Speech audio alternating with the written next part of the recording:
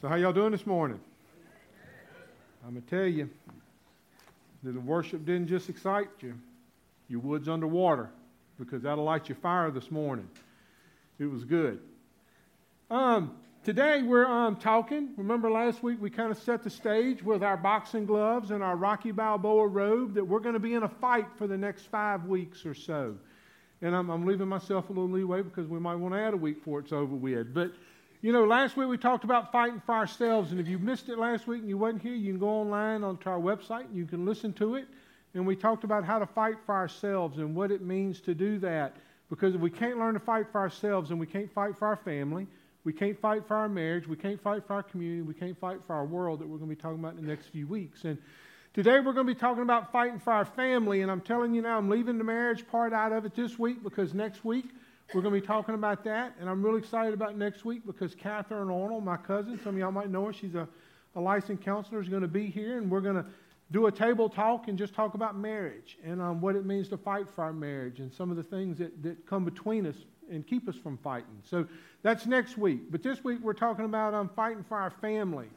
And so I want to start with a couple of things to go ahead and set the stage. This is a news flash. You're the parent, not a friend. You're not a friend. And if you ask my daughters, they'll tell you that me and Tammy has repeated that through the course of their life lots of times. God didn't call us to be their friends. We got our own friends, you know. But things will change. My dad, I'm 50 years old, and my dad is my best friend now. But my dad is also still my dad. And if my dad says jump, I hit the roof and ask what he wants me to do. I don't question my dad because he's still my dad, and that's the respect and the love that I have for him. Now that I'm 50 years old, we've become friends. And I'll tell you right now, I'm spoiled rotten. My daddy has spoiled me. He still cuts my grass. He brings my garbage out. So I won't lie to anybody. I'm spoiled. But my dad figures if he can take that little bit of stress off of me, then I can do more for God in that area. And so, you know, we're going to be talking a lot about that this morning. If you have your Bibles, turn to Exodus 14 is where we're going to start. We're going to start in Exodus 14. Then we're going to go to Matthew 18. Exodus 14, Matthew 18, Nehemiah 4. I was watching a video this week, and it's one of the things, you know how when you watch something and you go back and you just can't find it? It was a perfect video for today, and I lost it, and I never found it again. But in the video, let me tell you a little bit about it because it really, it speaks truth in today's society. They took 4 or 5 kids, and they brought them into a room, and they sat down and they interviewed them. Well, on the other side of a wall was their parents listening to the interview. The kids didn't know the parents was there, and they didn't know the parents was listening. And as they asked them questions, you know, the kids was all excited, and they was bubbly, and they was talking about their life, you know, and these were young kids, 5, 6, 7 years old. And as they kept talking, you know, things, you started seeing some real revelations in what they were saying about their parents, you know, and like their parents being busy and their parents not spending time with them. And like one of the questions, one little boy said, well, I asked my dad to throw the football, and he always tells me on Sunday, but then on Sunday he's too busy, so I know he's putting it off. And you know, as they kept asking questions, finally they rolled, and you could watch the parents' face just starting to drop. And they rolled a card out with a bunch of board games on it. And when they put them in there, the kids, you know, they was in there by themselves, but they said, what's that for? And they said, well, we've invited your parents to come play board games with you today. And then you watched every kid they interviewed would say, well, my mom's too busy. My dad's got work. He's too busy. My dad's tired. You know, one of them, the little girl said, my mom's going to say, well, I'm busy right now. And she was acting out like she was taking selfies of herself. She said, that's what my mom does. She takes pictures of herself all day. You know, and we laugh, but how much truth is it to that? And these parents, you could see them by the end of it, they were all sobbing. And then they got a chance to go in and hug their kids and play board games with their kids. And you know, and so, you know, that's where we're at. And we have to learn to fight for our families. I run across this article, and it's in a book called Think Orange, and it says, Reggie Joyner tells a story about what happened one day when his daughter was in the 7th grade. After a major blow-up in which the daughter and the dad said some things they shouldn't have, the dad was so hurt that he left the room and drove off in his car. Feeling betrayed and offended, he just drove and drove and drove. About 15 minutes later, his phone rang. It was his daughter. "Dad, I'm sorry," she said. "You know I really didn't mean what I said. But why did you leave? Why did you walk out? I need to know that our relationship's worth fighting for." Wow. From a 7th grader, I need to know that our relationship's worth fighting for. Joyner reflects on this, and he adds, "I can't prove this because I don't have statistical information to back it up, but I think Rebecca verbalized what a lot of teenagers think at some point. I have talked to college girls whose fathers have stopped fighting for their relationships with their daughters. I've talked to sons who have strained relationships with parents because they became disengaged relationally after conflicts in high school. As parents, we make a drastic mistake if we stop fighting and yield to the myth that maybe our kids don't need a relationship with us." And we're going to be talking about that more in a minute. But here's what I want you to hear. Today, I want you to quit fighting with your family and start fighting for your family.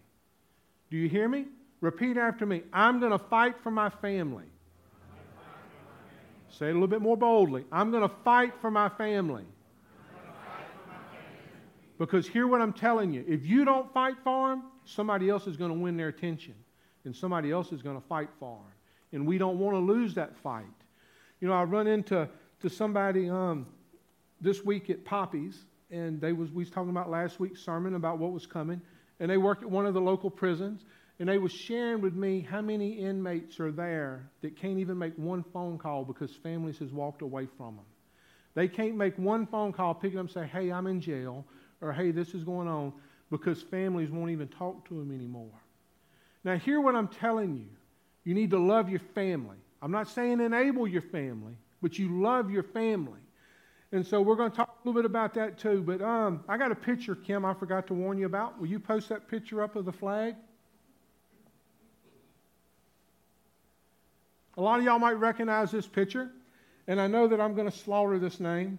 But in February of 1945, Joe Rosenthal pulled out his camera and clicked this photograph that would later become the most reproduced photograph in the history of photography. 5 young Marines planting the American flag on the island of Iwo Jima.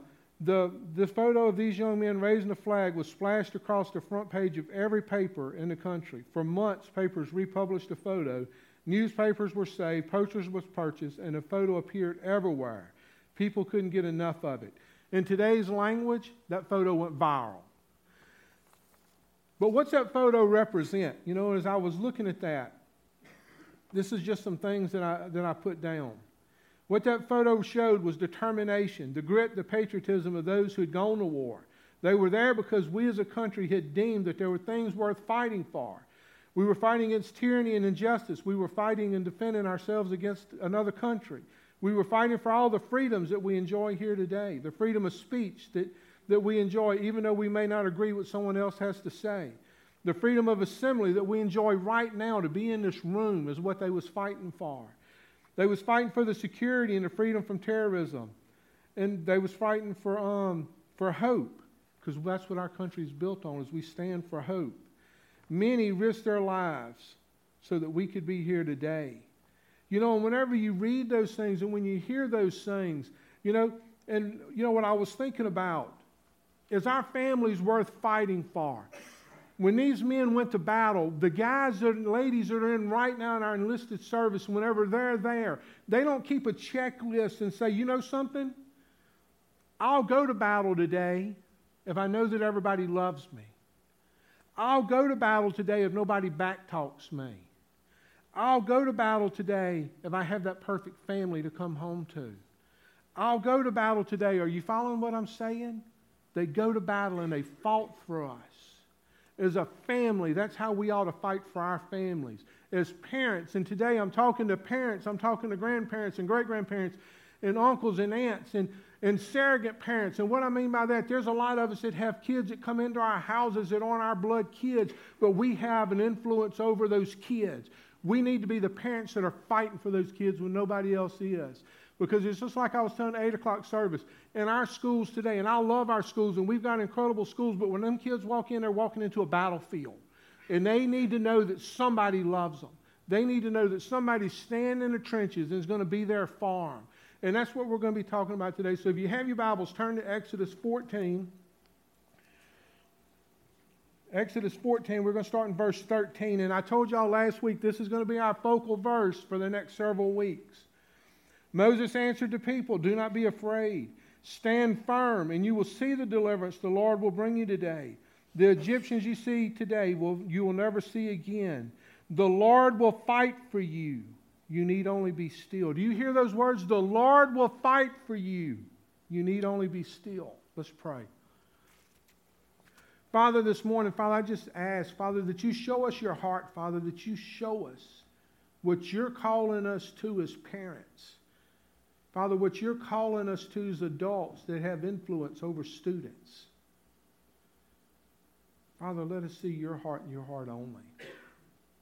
Father, we love you. In His Son's name, amen. Turn over to Matthew. We're going to be in Matthew 18. Matthew 18, verse 21. How many times do we get real honest? Do we just get tired of dealing and forgiving people? Let's just get real. As a parent, sometimes you ever just sit there, they're doing, you like that, and lean back and get a crack? That was my neck. But sometimes we do that, right? Matthew 18:21. It says, "Then Peter came to Jesus and asked, 'Lord, how many times shall I forgive my brother and sister who sins against me? Up to 7 times?' Jesus answered, 'I tell you, not 7 times, but 77 times.'" So what I'm telling you as a parent this morning, forgive them. Forgive them, forgive them, forgive them. Love them, forgive them, and love them. And don't let nobody tell you any different. Because sometimes our friends, sometimes our family say, "I wouldn't put up with that no more." So what? They're not your kids. They're my kids. And God called me to raise my kids. And so whenever you hear that, I know times, we get tired and we say, "Well, I just can't keep doing this." You can still keep loving. And that's what God does. Have you ever thought about, I know I do, sometimes if God kept a record book on Johnny Moore and said, "I'm not going to love you no more, Johnny. You keep doing this." He loves me. And He loves me. And He pursues me. And He loves me. So turn to Nehemiah.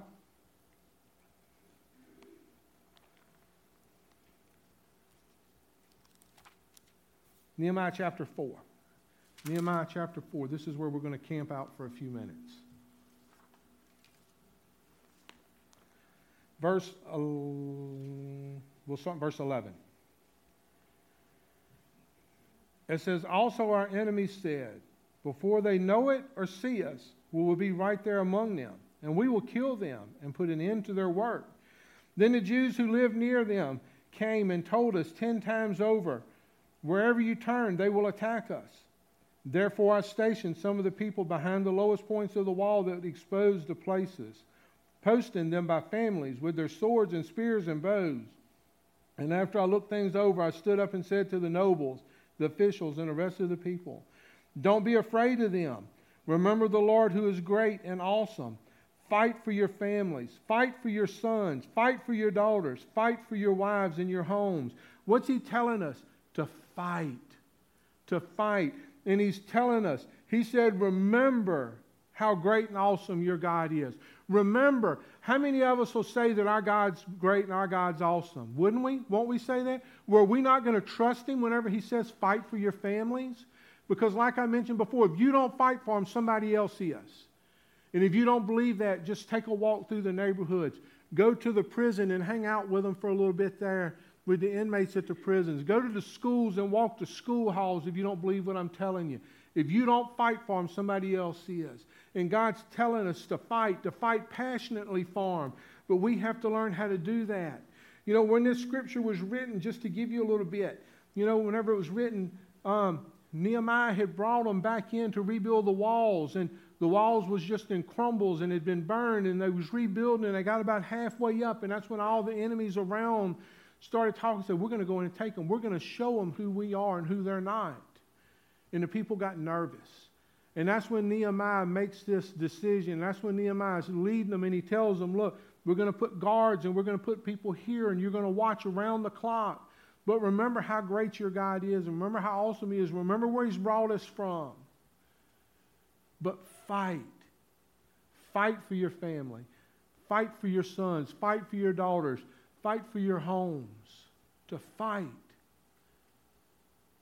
And so whenever you hear that and you start looking, and God is just so crystal clear. As I was getting ready, I run across another article, and it was talking about that from 2007 to 2014, the Christian, people that claim to be Christian in the United States of America, we've dropped 8%. 8%. You say, that's not a lot, but that is a lot. Because if that keeps dropping and keeps trending, then where's Christianity going to be in 100 years? And so right now what I'm telling you as parents, you need to fight. You need to instill Christian values in your sons and in your daughters. You need to fight and put them in your grandkids and your nieces and your nephews and the neighborhood kids and whoever comes to your house. You need to show them who God is. You have to model who God is. The house that I grew up in, and that's the only one I can relate to because I didn't grow up in nobody else's house, but my parents modeled Christ in my house. And I know that I have a real exception to the rule. And I know that I'm a real minority. But I grew up in a house where my mom and dad modeled Christ. And I grew up in a home where my parents didn't give us choices when it come to different things. It wasn't an option for us. You're going to go to church on Sunday mornings, and you're going to go to church on Sunday nights, you're going to go to church on Wednesday nights, and you're going to smile when you're there. There was understood rules in our house. And if you ask my two younger brothers, you didn't drink, you didn't do drugs. I didn't drink, I didn't do drugs. I was scared of my daddy, like I told y'all.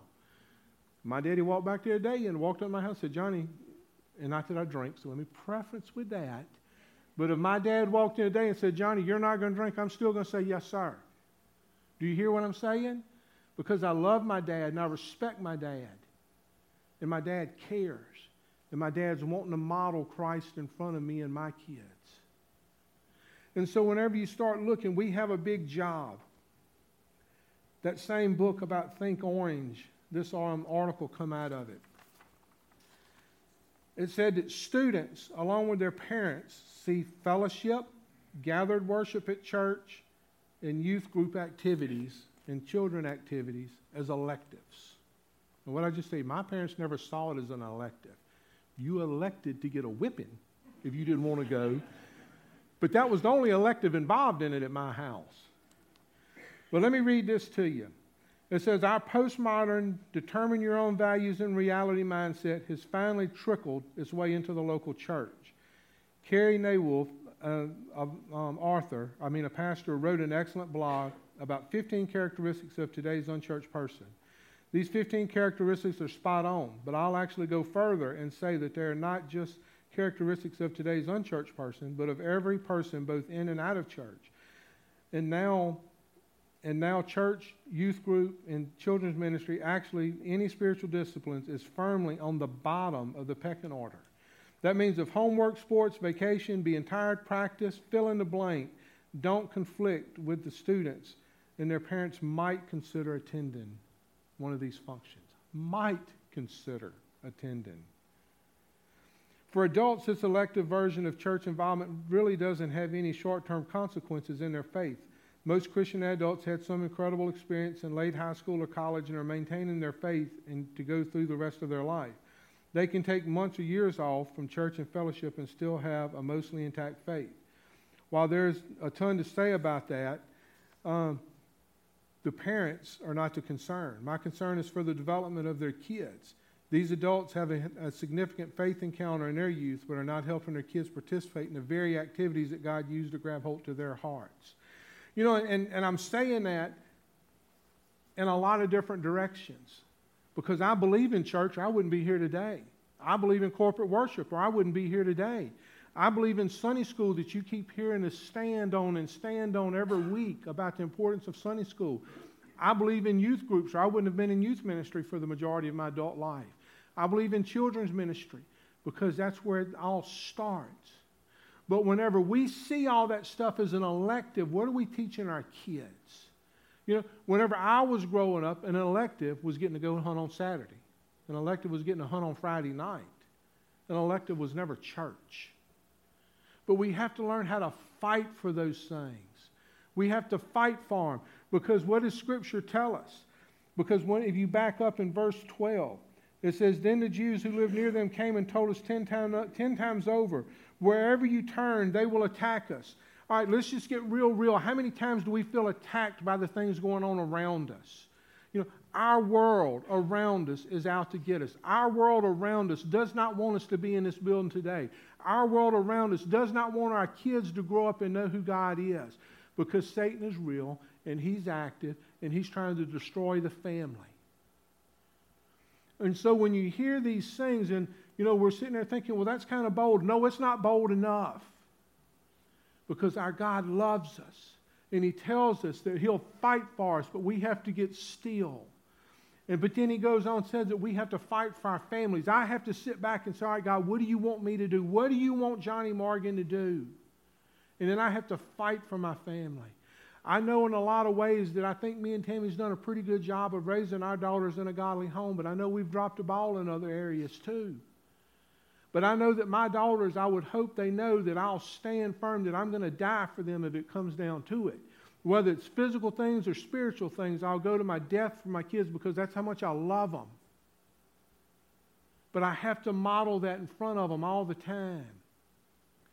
Whenever I tell y'all, I make that statement about ministering where my shadow falls, and my shadow fell in schools for a long time when I was walking those halls, and I love those kids. And I would tell those kids I love them, because a lot of times that's what they needed to hear. There's lots of times that's the only time that word was ever spoken to them. I can't tell you how many times through the years that I've sat in principals and administration offices at the schools and wept over conversations that we had just had with students when they walked out. Because these kids felt no hope in their homes. I used to tell Brother Howard all the time that one day he's going to read in the paper about a masked man that was too big for his cape flying around and whipping parents. Not kids, parents. So if y'all see it in the paper, I don't know nothing about it. Don't ask me no questions. That way I don't have to lie. But when you look at Scripture, Scripture's so clear. Are we willing to fight for our families? Think about it.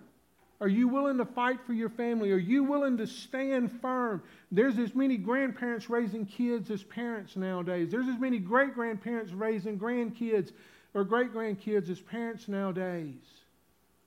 And so today's message is for anybody that has influence over kids, whether they're biologically yours or not. Because these kids need to see hope, and they need to see mercy, and they need to see grace, and they need to see God through us. I was sitting at this week hanging out with a dear friend of mine, and we was talking, and this is that person that I can just vent to. You know, between that person and Glory, my dog, you know, because she don't talk back and don't tell nobody, hopefully. But me and that person was just having a real conversation. And finally they looked at me and they said, well, you need to quit. And I said, what? And they said, you need to quit and slow down. I took my knife out of my pocket, opened it, laid it on the table, and said, cut my heart out. And they said, why? I said, because that's my heart. My heart's to pastor. My heart's not to be y'all's friend. My heart's to be your shepherd and to be your pastor and to fight for y'all on my knees and to spend time with God and to model to y'all what it's supposed to be like, because this community needs us. This community needs us. And when I'm not talking, they don't need more Johnny Morgan, they need more God. And if it takes me walking this community in my shadow, falling to where they see God, then that's what they need. But we have to start with our family. Because if we can't conquer our family, then how are we going to conquer our marriage and our community and our world? But this word is so clear. It's so clear, and that's why I keep going back to Exodus, and that's become my favorite verses, and probably the next puppy I get, that's what I'm going to name it, is Exodus 14:14. Because the Lord will fight for you. Hear what I'm telling you. Hear this. The Lord will fight for you. Do you believe He's great? Do you believe He's awesome? Do you trust Him? So do you believe that He's telling us that He's going to fight for us whenever we say that? The Lord will fight for you. You need only be still. Sometimes what our families need is for us to get still. They need us to lay our phones down, get off social media, and they need us to just look each other eye to eye and spend time with them and love them. We need to get still. We need to wrap our arms around them and say, I love you. I love you. I love you. Because let's get real honest right now. How many people in our life we wish we could go back and tell them that one more time? Don't take nothing for granted. Tell them you love them. Tell them God loves them. For some of us, we might need to get our lives back straight. For some of us, we might have to get on our face at this altar and beg God to forgive us so that we have a launch pad to start. For some of us, we need to go back to last week, what we talked about, and fight for ourselves. We need to surrender to Him for the first time. But I'm telling you, it's worth the fight. But we have to be sold out to God.